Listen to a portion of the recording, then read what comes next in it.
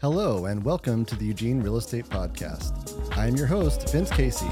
This is the first podcast devoted entirely to the Eugene real estate market, where every month we bring on local experts to discuss current trends to help us navigate the ever-changing landscape that is real estate. The Eugene Real Estate Podcast is now sponsored by House to Home Construction. House to Home Construction. Love where you live. This month's guest is Amanda Bomark. Amanda is an escrow officer at Cascade Title. She is also an investor and a landlord that focuses heavily on the up-and-coming town of Veneta. I've invited Amanda on today because she always has a unique take on the market. She is the first person I heard mention assumable loans when the market shifted, and she's always a plethora of information. Amanda, welcome to the show. Thanks for having me. Absolutely. I'm glad you got to make it on. Now, Amanda, we spoke earlier this week and you said most of your property investments are in Veneta because you like to invest in what you know. What do you know about Veneta that gives you so much confidence? Well, Veneta's really special to me because I grew up there, and my husband and I really believe strongly in investing when we can and when it makes sense in where we live. And in investing where we live, we're able to improve our community and quality of life in our community. And we live there. Our kids go to school there.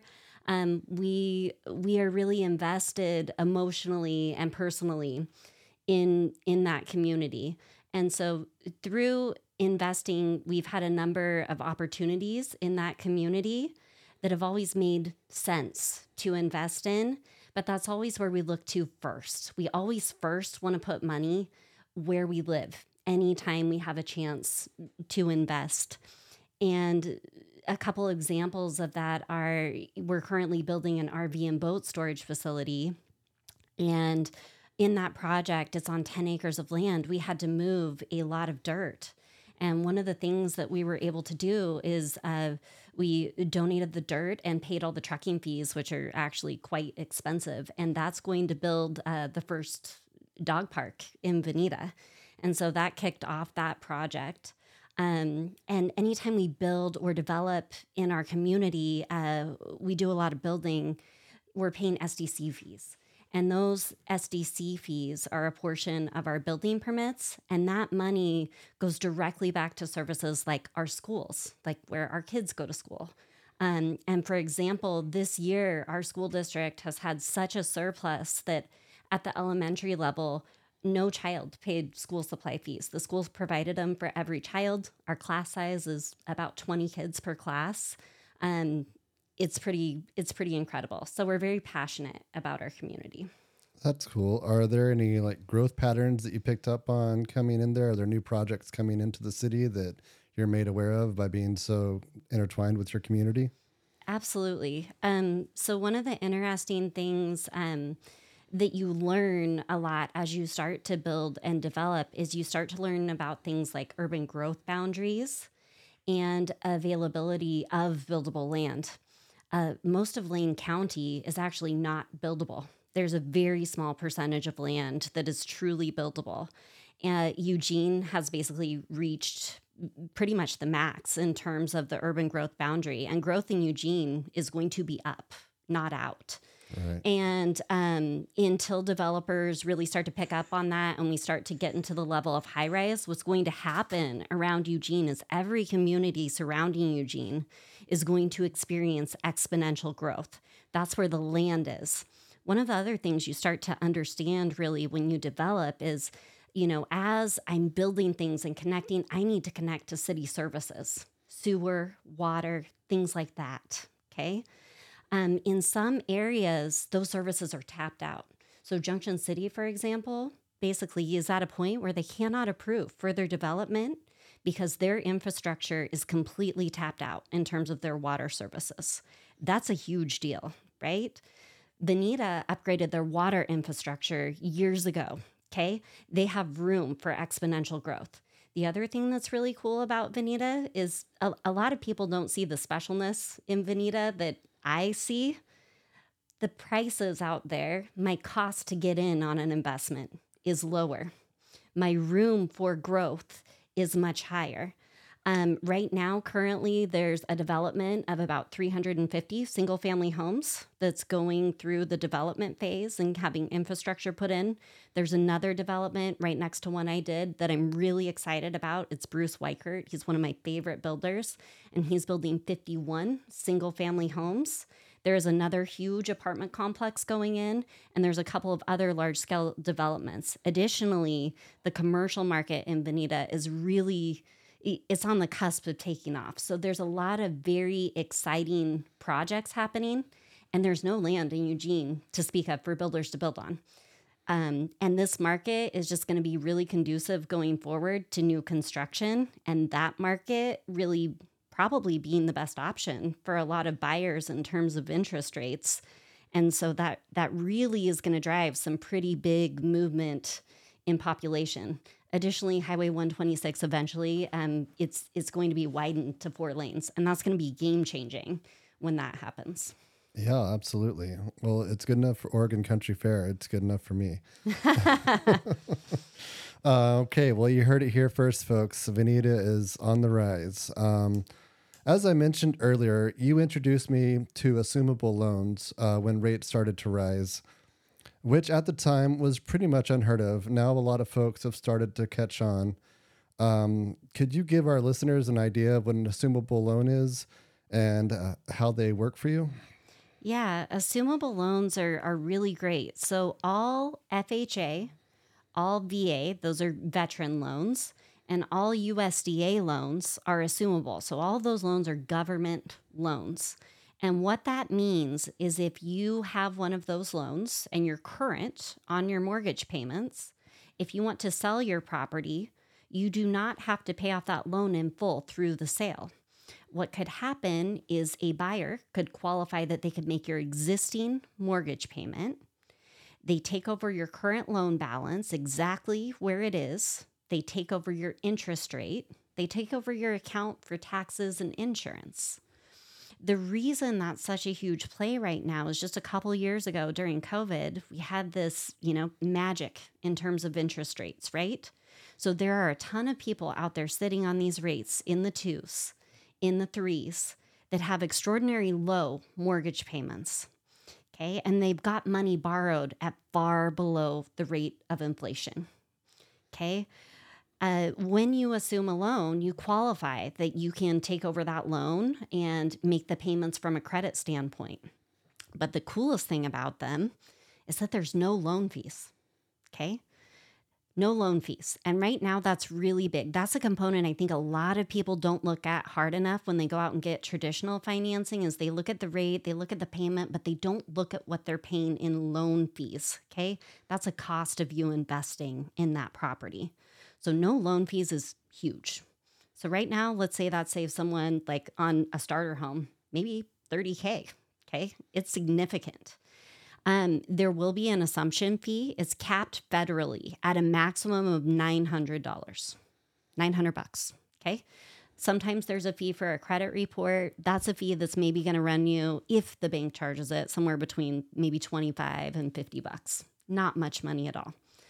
And then what happens, the big challenge in an assumption is the buyer has to have the difference between whatever that loan balance is sitting at. So let's say, for example, somebody owes $200,000 on their house, okay? But they want to sell it for $300,000. Then the down payment is $100,000. That's how much money the buyer's going to need to have. So the down payment is the challenge. So that's why they're hard. They're a little bit difficult to find, and they're not for everyone. But for a buyer that does have access to the down payment, they can be such a huge win. I mean, you're borrowing money at far below the rate of inflation. Your payment is far below the rate of even what a rental is going to be in this market. You pay no loan fees. You end up over time, if you're getting in on an assumable loan right now that's in the 2s or in the 3s, over the course of 30 years, you're paying a quarter of the price for that home that someone is going out to the market right now and getting a loan from a lender. A quarter. That's where it's so huge. And so they're really, really fantastic if you can come up with that down payment, right? Absolutely. Yeah. Do you know of anyone that's been through the process of an assumable loan? Is there any cautionary tales? I know they can take about 8 weeks to do, so it's not necessarily as quick as going through a lender. But have you seen somebody make a purchase with an assumable loan? They went through the process, and besides time, everything was pretty much smooth. Yeah, I mean that's the biggest thing is your time frame is going to be undetermined, right? And it's up to the bank. And the other thing that I find what works best is when I'm working with a buyer on an assumption, and yes, I've done these successfully. What I tell the buyer is you have to understand in a normal loan, when you go to a loan officer and you're asking for them to help you, you're paying them a lot of money to help you. Right. And they are earning a paycheck when they get to the end of that transaction, and they're very motivated to help you get to the finish line. So they're there to help you. In this situation, the bank is losing. They don't want you to assume that loan, although you have the right to. And so nobody's going to be like wanting to hold your hand and help you through the process. So what you have to do is you have to be proactive.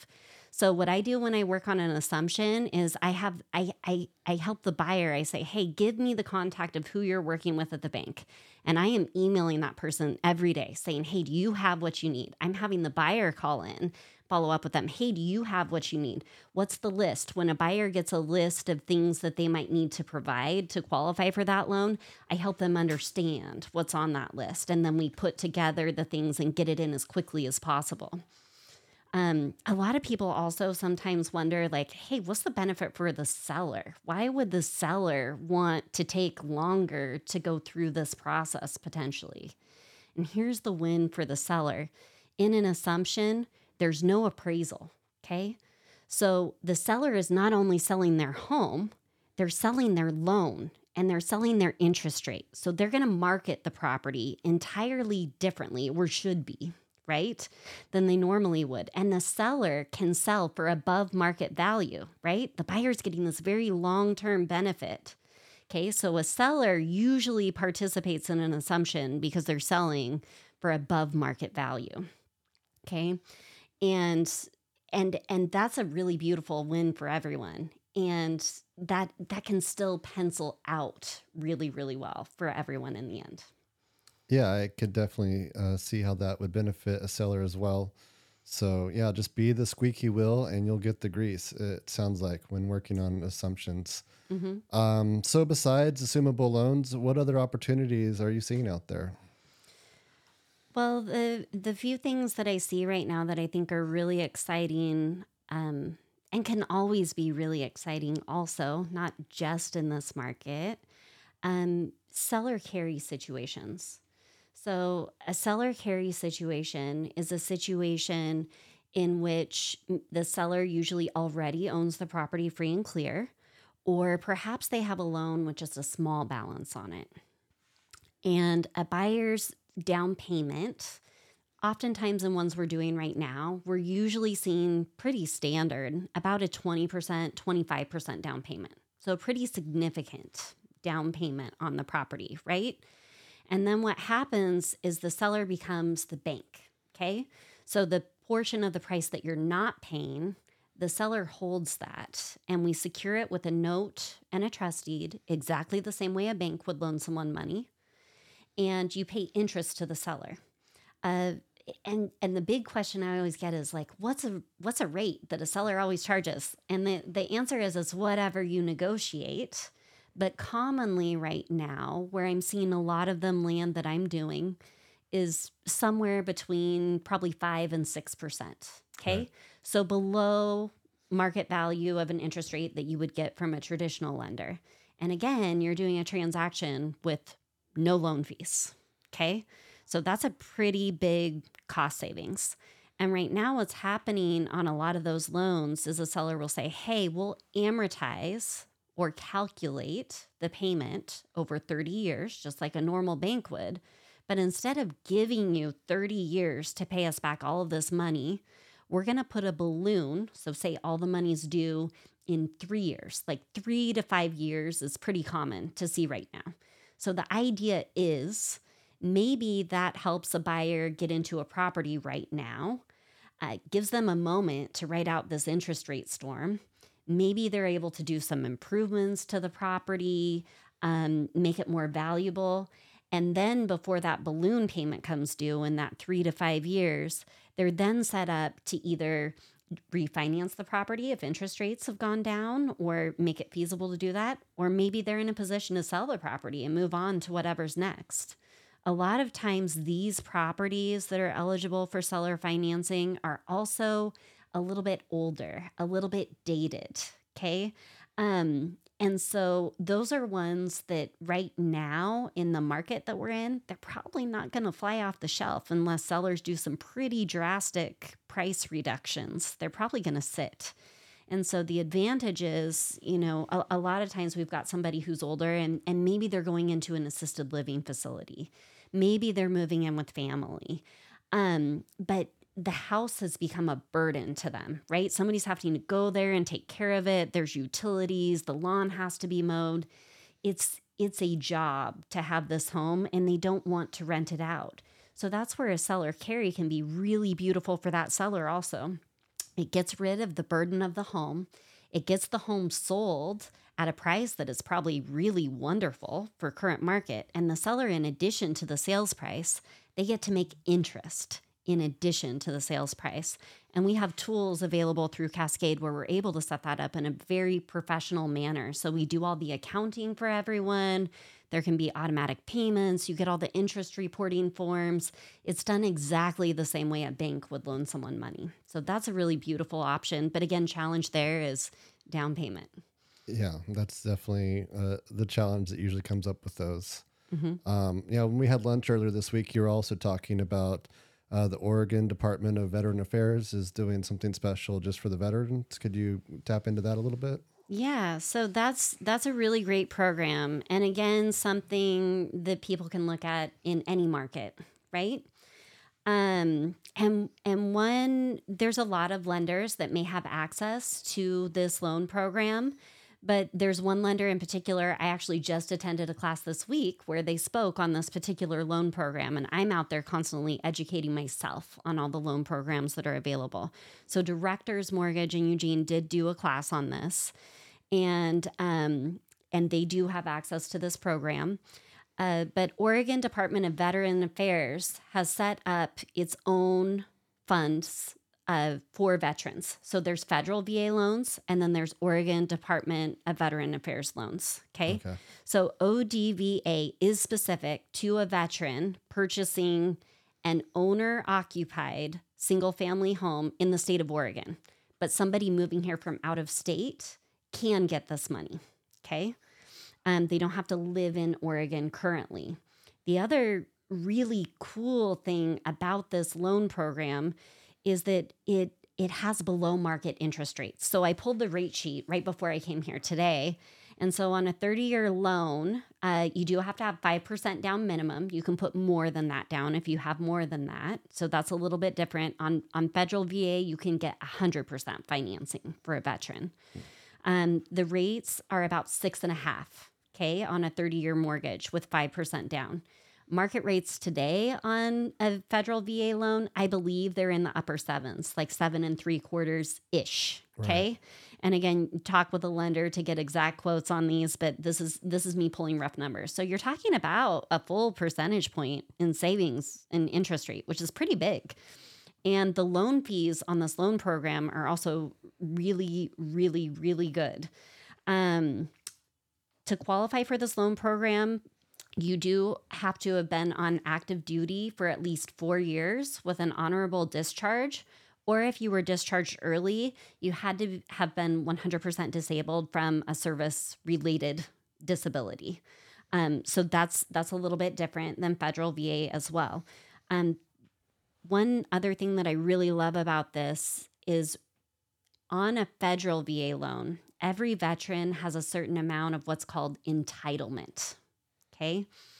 And when you use your entitlement to get a VA loan, that's what allows the VA to give you 100% financing without you needing to pay mortgage insurance. Okay. And mortgage insurance is a typical expense on a loan when you put down less than 20%. And it's not anything, it doesn't do anything for you as a borrower. It protects the lender in the event you default. Okay. Okay. So entitlement allows you to avoid mortgage insurance and get 100% financing on a federal VA loan. Okay. Which is why a lot of people use it. Right now, a lot of people have these federal VA loans and they have these really pretty shiny 2%, 3% interest rates, right? And they don't want to get rid of that pretty loan. And maybe they even want to convert the property into a rental, right? Because it would cash flow, it would make sense, right? But the problem is they don't have enough down payment to go out and buy something else without using a VA loan. Well, ODVA solves that. You can get another property for 5% down. So you could be a veteran that has a federal VA loan and keep your entitlement with this loan over here, and you could rent that property out, and you could go out and get an ODVA loan right now for 5% down. And that might make a lot of sense. You could be cash flowing on your rental. That could be helping you make your mortgage payment, and you could be buying up into the next thing. So a lot of veterans might think right now that they're stuck. They can't afford to upgrade. This might be something for them to consider. The other thing that this kind of leans into is when we talk about assumability on VA loans, anyone can assume a VA loan, but if the buyer assuming a VA loan is not a veteran, then the original borrower's entitlement is still tied to that loan. Okay, it's not freed up again for them to go out and get another VA loan. So a lot of times when a veteran decides to sell their home to someone assuming their loan, they might require that that buyer be a veteran. Okay. ODVA might be a nice segue to let somebody buy your home and assume your loan, sell it for above market value right now, right? Right. And maybe get an ODVA loan to pick up the next property. You can only get 4 ODVA loans in your lifetime, though. So definitely a few things to consider, but a great option. Man, it sounds like a game changer. Mm-hmm. Well, I know a lot of investors have their hands in their pockets right now. This is kind of an unpredictable market. Is there a safe play out there right now that you would recommend or something that you would consider a home run during these times? And there's a few things that I've seen that are interesting. There's one I'm working on now, and it's on 665 Bryant, and it's pending. So it's in escrow. So it's not out there for anyone else, but that property would have been a home run for anyone. And the interest rate is 2.25%. A buyer's assuming that their down payment is looking like it's going to be about $69,000 or so. And it's a great solid little house. And if I wasn't working on the big project that I'm working on now and allocating all my money there, I personally would have bought that property just because it's such a home run. It's a great area in Junction City. It's on a good sized lot. I probably would have bought it even if the house was kind of falling over. It was just a bonus that it had like this, it was kind of nicely renovated and it was a good solid little place. Man, that property is such a win. So I think that's a good one. I think commercial land in the surrounding areas surrounding Eugene, specifically I'm speaking to Junction City and Veneta. I think long-term, those are going to be huge home runs for investors developing in that area. I mean, the housing is coming along. Again, is having that vision to look at not where we are in this moment, but where we are going. I also think that investing anywhere surrounding Eugene, there's areas. It depends on what you want to invest in. Like Coburg, I think that's a great area if you have an idea for something higher end. Your values are going to continue to go up, but to get into that market in Coburg, you're going to pay a lot more money to get in there. Personally, I'm investing in RV and boat storage. I think there's a huge play to be made there. I know there's a huge demand in that market. We have a wait list going. It's very, very difficult to find the land anywhere in Lane County that can support what it is I'm doing. And so, again, I found this piece of property off market. We negotiated a deal. We had the vision. No one else had this vision for this piece of property. But again, it's just, what do you need and where is it going? And if you know these pockets in these areas where there's going to be housing and there's going to be things happening, then there's opportunity.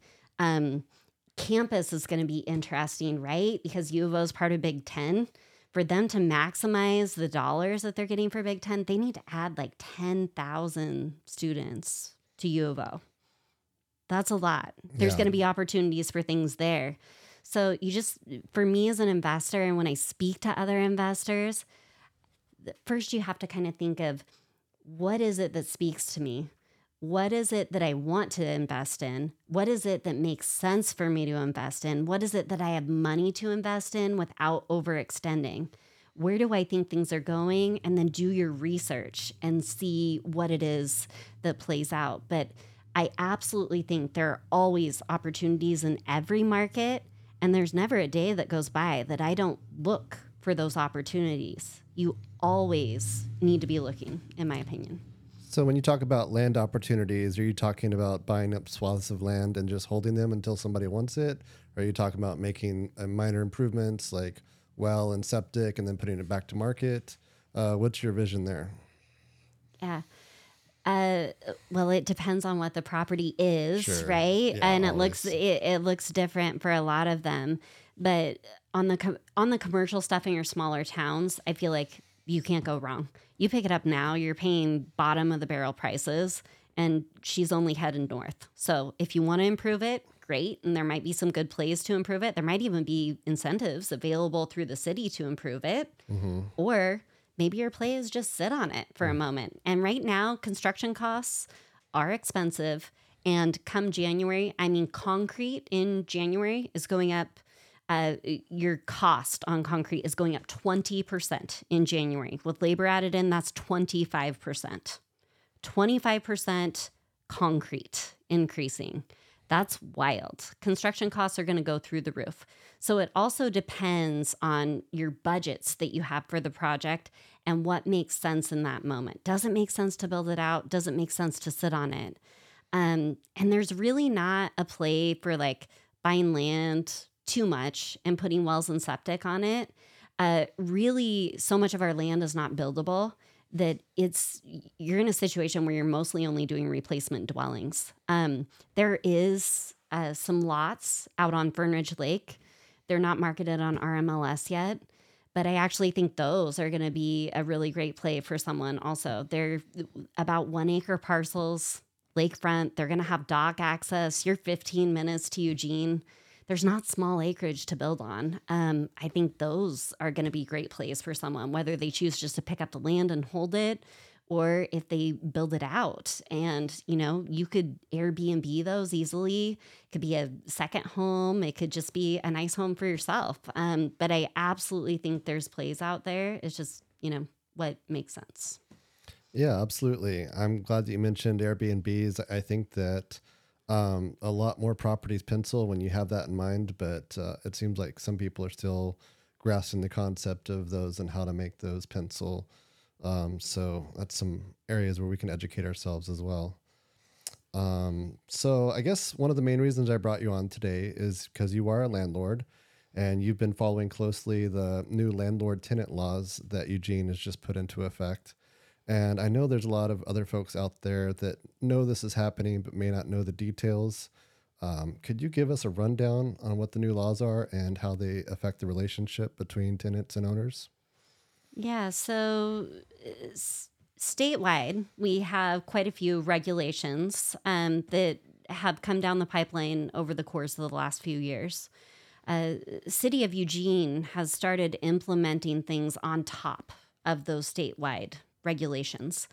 And they implemented phase 1 a while ago. Currently, we're at phase 2. Phase 3 is on the horizon. Phase 2 changes are so complex that the places I get my education from, they've been putting on classes that are pre-recorded that are an hour in length. They've been putting out publications that are several pages long. And they're so complicated that they've even had to go back and print a retraction. And I'm talking like the smartest attorneys in Eugene on landlord tenant law. Okay. So first and foremost, you're talking about an extremely complex set of rules. I don't like it already. Yeah. Okay. Yeah. And that's challenging. You know, when I look at a lot of the people I get to help in escrow and a lot of people who are landlords, I'm helping a lot of people that are mom and pop landlords and they self-manage. Okay. I think there's a heck of a lot of people, landlords, that have no idea these rules are in place. And the fines are huge for the landlord. They're really huge. And I think the unfortunate thing that's going to happen is I think you have some really sweet people that are landlords, that are really great landlords.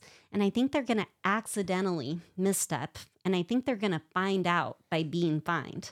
And a lot of these people, they aren't living on a yacht, right? This is how they're making their house payment. This is how they're making the house payment on that property that tenant lives in, okay? Sure. And it's a problem where 1 + 1 has to equal 2. And when you start making the rules so complicated that the average person can't understand them, and the resolution for those problems are going in front of Eugene City Council, one, City Council isn't going to be able to handle the volume. They're going to get backed up and stacked up, and that's going to cause problems for everyone.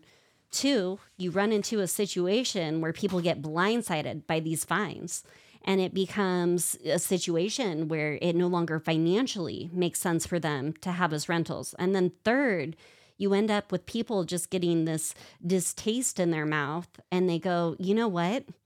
All these cities around Eugene, gosh, they don't have any of these rules. They don't have any of these processes. They don't have any of these expenses. Well, shoot, let's sell everything we have in Eugene and let's invest in Springfield. Let's invest in Veneta. Let's invest in Junction City. And that story is literally playing out right now on a small level because, again, not that many people know, but I'm seeing investors liquidate their entire portfolios. And what's happening is these mom and pop landlords, as I call them, they've got a portfolio. Some of them do have quite a few rentals at this point, okay? Maybe they have like 8 rentals, okay? But guess what's been happening on those rentals? Because they're a mom and pop and they're not a property manager, their tenants have been paying under market rents for years, and they're severely under rented. And now those properties are on the market for sale. And with the market we're in and the limited inventory that we have, when that property goes up for sale, guess who's buying that property? Not an investor? Bingo. It's an owner-occupied buyer, okay? What does that owner-occupied buyer have to do? They have to live in the property, okay? So that means the tenants have to move out, and they're now subject to the much, much higher market rates. And so all these protections that are supposed to help tenants are really removing housing supply for tenants that are paying below market rents. That's the actuality of what is occurring. And the other thing is you've lately had a lot of really great development on multifamily and a lot of really good housing improvements start. But as I mentioned, construction costs are very expensive. And when you build something brand new from the ground up, you have to fill it with tenants before it starts making money back. And right now, on new construction, a lot of times when you have a bunch of units to fill all at once, you might incentivize people to move in and fill it up. These new rules put restrictions on, there's some exemptions statewide that new construction is exempt from some of the rules for the first 15 years. That's the reason, right? We need more housing built, and sometimes you have to incentivize people to move in to make an investment cash flow, right? So then it looks different moving forward than something that's been existing housing stock. Well, they removed those exemptions within the city of Eugene. So when you've got big builders and developers, they might finish out what they're working on, but when they figure out these new rules that are in play, that's going to impact their decision to build more housing. So the problem I have with all of this is I look at areas of the country, like you look at New York, you look at Los Angeles, okay? All the places, all the times more rental restrictions have been voted into place. What has happened to rents? They've skyrocketed every single time. It has never solved the problem. And when I look at real estate as a whole and what's a good investment and what's not, it's really interesting to me because the concept's very simple. It's all about supply and demand, right? Right. Why are rentals so expensive? It's because we have a lack of supply. So how do you fix that problem? It's not by regulation. It's by creating more supply. So how do we create more supply? Well, let's think about that. Let's incentivize builders. Let's incentivize landlords. Okay. And there's a couple cool things on the horizon. There's good steps in the right direction that are happening on that end. So when we get legislation that allows ADUs, that's good. That's a step in the right direction for fixing that problem. And when we have more supply, landlords have to have a higher quality product and they have to put their housing on for less rent so that because there's more demand, right? Or there's less demand anyway, but I think I knew where you're going. Yeah, exactly. But it basically forces rents down when you have greater supply, right? Sure. One of the other cool pieces of legislation that's on the horizon is state of Oregon has passed some rules about ADUs on rural property. So that's cool. And Lane County is actually implementing some of that. So that's a really great positive thing that I like to see. And then at the state level, they've also proposed that new construction ADUs or converting any existing single family home into a duplex, triplex, or quad, okay, fourplex, right? There might potentially be property tax exemptions for anywhere from 3 to 5 years. Okay. Wow. That's at the state level. So the thing is, property taxes, right? Most of that money goes to your city, not your state. Okay. So the states kind of put the green light on it, but now cities need to adopt it. So that I think would be really great. I'd love to see City of Eugene adopt that. Okay. And get us more housing, right? Because that would help solve the problem. Anyway. Well, without taking us too far down the rabbit hole, could you kind of tell us a little bit about what phase 2 brought on the table, and also what's coming up in phase 3? I know you said they're really complicated laws, but is there like a broad stroke you could kind of give our listeners an idea of what's on the table? Yeah, so phase 2 changed advertising requirements. It changed screening requirements. It implemented, in a lot of cases, relocation fees for tenants. All evictions have to go through Eugene City Council.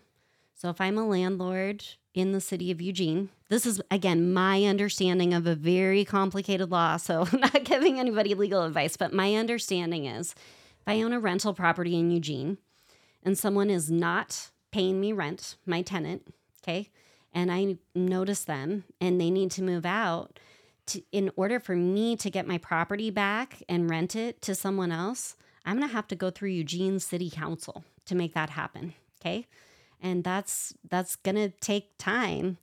And in addition to that, I may need to pay relocation expenses to that tenant, even though they haven't been paying me rent. And to me, when I look at numbers as an investor, if I have potential that when I rent a property to someone that I'm hoping will pay me rent, and then they don't, and I have to go through these steps, and if I need to pay relocation expenses, then every time I have a door, so one door is one rental unit, then I think for me to calculate out what I'm going to make on that investment, I think I need to pencil in vacancies. I'm probably going to run into a situation where I'm not going to be able to rent my property for a while. There's big potential that could happen. There's also potential that I may have to pay 2 to 3 months of relocation expenses. So for every unit I have, I need to pencil in an extra 2 to 3 months that I might have to pay out of rents to my tenant. Okay, so then we add in interest rates where they are and all these things. Does it pencil for me to own anything in the city of Eugene? No. Yeah, that's such a weird Yeah. dynamic. I know there's so many people that think of every situation as these are the haves and these are the have-nots, but we're literally in a situation where it doesn't pencil to buy a rental right now. And then we have the people on the other side who can't afford to pay the rents that are already in existence.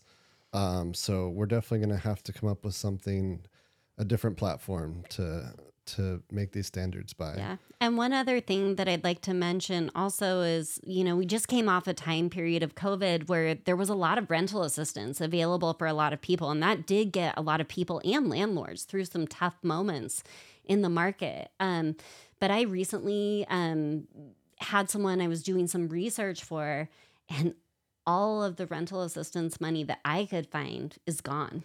It doesn't exist anymore. And that's part of your process also now is you have to present with your notices to your tenant, hey, here's options for you to get rental assistance, but now there's no money. So anyway, again, I think I would love to see us have more units of housing, and that would really help drive rent prices lower.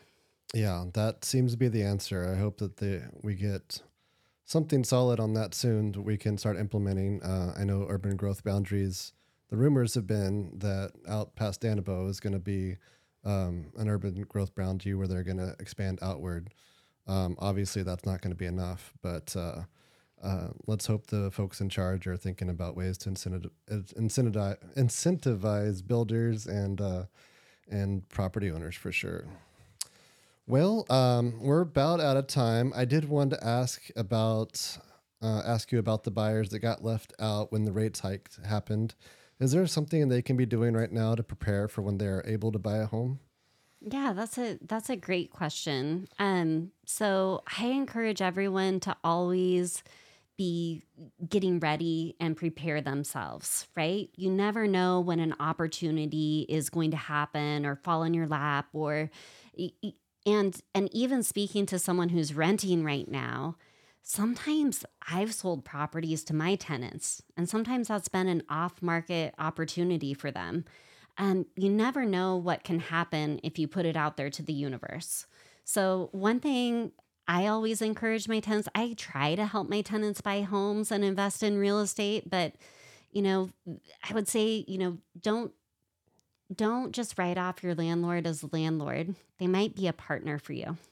Even if they don't sell you that property, they might have something else. And the better you take care of that investment and have a good relationship with that landlord, more doors are going to open. So that's one thing. Another thing is don't over leverage, right? I think it's going to be tempting for a lot of people right now to go, oh, I can't buy a house, but boy, that car sure looks shiny over there. And boy, I would really like to drive a sweet car. Well, that sweet car is going to come with a huge payment and a huge interest rate. The car I drive something I picked up at a junkyard with a branded title. It's great. It's going to run forever, and I'll drive it until the wheels fall off. But most of my tenants drive nicer cars than me. That's a choice I make because I choose to invest in real estate. But I would say don't over leverage. Try to pay off those credit cards. Try to work on your credit score. Try to save money if you can, and prepare, because I don't believe interest rates will stay high forever. I think it's possible 2024 could even bring some magic. Okay. Yeah, presidential election. yeah. It's going to get interesting. And in this market that we're in right now, where rates are very high, there's going to be some sellers who have to sell. And there will be some things that are good deals. Okay. So always be ready and be talking with a loan officer, be working on improving your credit score. Another big tip that I find a lot of people don't know is, a lot of people today will use their credit card to pay for everyday items, and then they'll pay that off every month, right? We get our airline miles, we get points, rewards, whatever. If you're charging more than 1/3 of what you have available to you on your line, that's negative points on your credit. So if you've had your credit card for a while and you find yourself in that situation because groceries are more expensive and gas is more expensive and all those things, maybe ask your credit card company if they can up your limit on that credit card, okay? And maybe you're getting better points that way. But yeah, I think investing in real estate is hard, and it takes work and it takes dedication. But if you want to own real estate, you got to figure out what's most important to you. And I would say don't over leverage. Don't finance things that are shiny. Our biggest investment tools, our rule for our house is we do not finance things unless they make us money. So if it's a situation where we would have to finance it, we do not purchase it unless we have money saved up to purchase that item. And that's served us very well. Yeah. So only finance assets. You heard it here first, folks, from Amanda Bomark. That was perfect. Per usual, you're a wealth of knowledge. And if someone wants to talk more about real estate with you, what's the best way to reach out? So I'm at Cascade Title in Eugene, and probably email is usually best if somebody wants to chat with me. But I'm available on the phone also. I am a real estate nerd, so I totally get nerdy in phone calls and researching property, and I'll dive down rabbit holes. But I love to chat about real estate. Yes, you sure do. And that's how I got to find out that you knew so much. So which Cascade office are you at? Are you the one downtown, or are you the one out north? Village Plaza. Village Plaza. Perfect. All right. Well, give Amanda a call at Village Plaza, Cascade Title, and set a lunch day, and she will fill your head with knowledge as well. Well, that's our show, folks. I want to thank Amanda for coming on today. I want to thank our sponsor, House to Home Construction. I want to thank Patty Rose for producing the show, and I want to thank all of you for listening. Next month's guest is Matthew Gardner. He is the chief economist for Windermere, and he will be giving us his prediction for 2024. Good night, and we'll see you next time. If you have a question for the show, feel free to email us at eugenerealestatepodcast@gmail.com. If you would like to work with Vince Casey as a buyer or seller, please email him at vincecaseyrealestate@gmail.com. Be sure to mention this podcast with House to Home Construction to receive up to $500 off any roof bid from a competitor in writing.